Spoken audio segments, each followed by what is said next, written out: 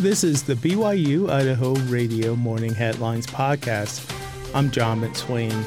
Here are your morning headlines for Tuesday, September 5th, 2023.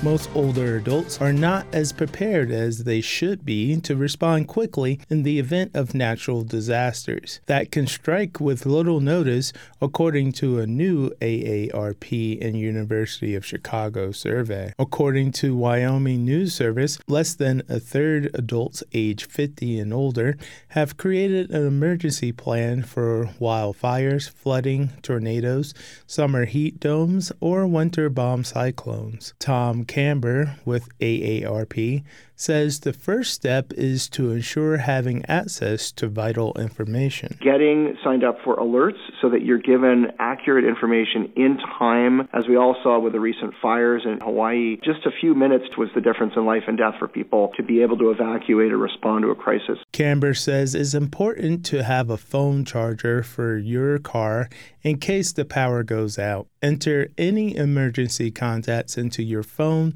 download your bank's smartphone app, and create copies of important documents that you can access online. AARP offers a template for creating an emergency plan and links to resources at aarp.org/disasterprep. The template is also available in Spanish.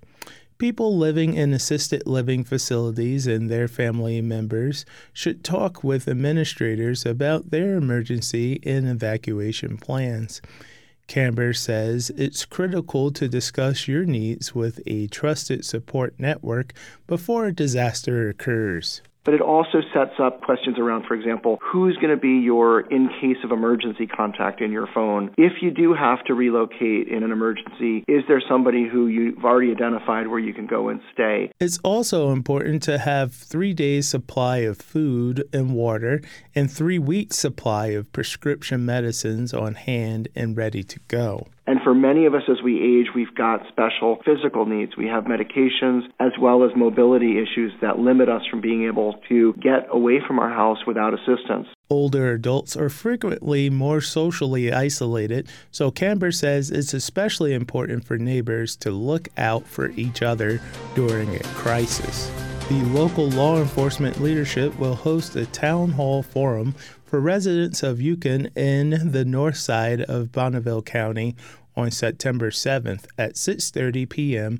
in the Ucon City Hall building. According to East Idaho News, Bonneville County Sheriff Sam Holes, Ucon Chief of Police Jake Fulmer, Idaho State Police Captain Chris Whittick, and Bonneville County Prosecuting Attorney Randy Neal will answer questions from local citizens about issues related to law enforcement and crime in the area. This is the 5th Town Hall Forum held in Bonneville County to allow for local input and questions concerning these topics.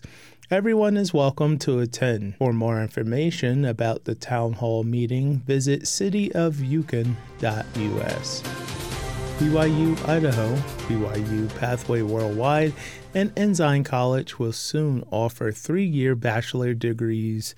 Beginning in April 2024, BYU-Idaho and Ensign College, with the support of BYU Pathway Worldwide, will offer 90 to 96 credit degrees that will let students complete an online bachelor's degree in just 3 years. The new degrees preserve all required major and general education courses while eliminating elective credits. Many of our students come to college to get jobs, right?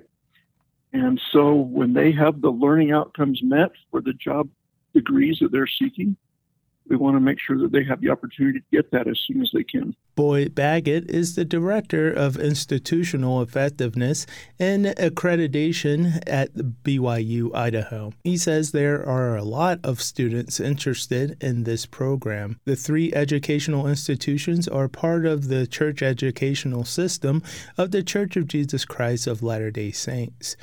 The 3-year degrees are available to students enrolled in online programs only, offered by BYU-Idaho and Ensign College. Degrees will be offered in business, technology, communication, health, family services, and professional studies. The degrees are certified-based, so students can start earning meaningful certificates after 5 classes. For an international student or for a non-traditional student that's not trying to figure out what they want to major in, they come in already working usually in some type of a focus, and we give them something in their first 5 classes that they can lead with and usually get a job bump, get some kind of an improvement in employment opportunity.